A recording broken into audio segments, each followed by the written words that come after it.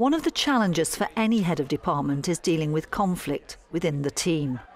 I think that's the hardest part of leadership, right? Leadership for me is not a matter of, okay, building timelines and having infrastructure. Is that a part of it? Sure. Is that the be all end all? No. Leadership is being able to have someone that maybe doesn't want to come down the road you're going to go down and bringing them along. We had an example where someone wanted to change the final exam. And I won't use names, but they wanted to change the final exam. They wanted to run a different exam than the other teachers at a certain level in this school.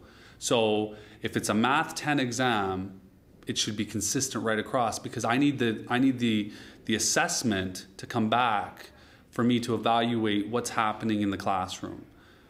That was one where it was a hill that I died on, and I used that in the department. I said, you know what, on this one, I'm not going to die on this hill.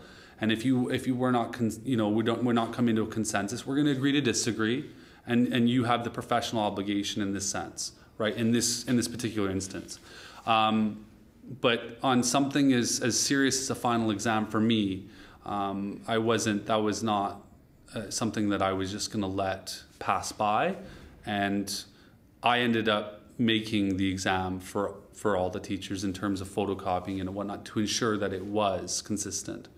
And the teacher wasn't pleased, but I think in the end, we're doing what's best for students. So sometimes you're just not always going to get your way, and frankly, that's life, So I guess when it comes down to us not being, on the same page, I evaluate, is it worth going down that road? Is the end result of having hurt feelings and working through the hurt feelings, is it going to be worth it? And that's the vision I like to think I have.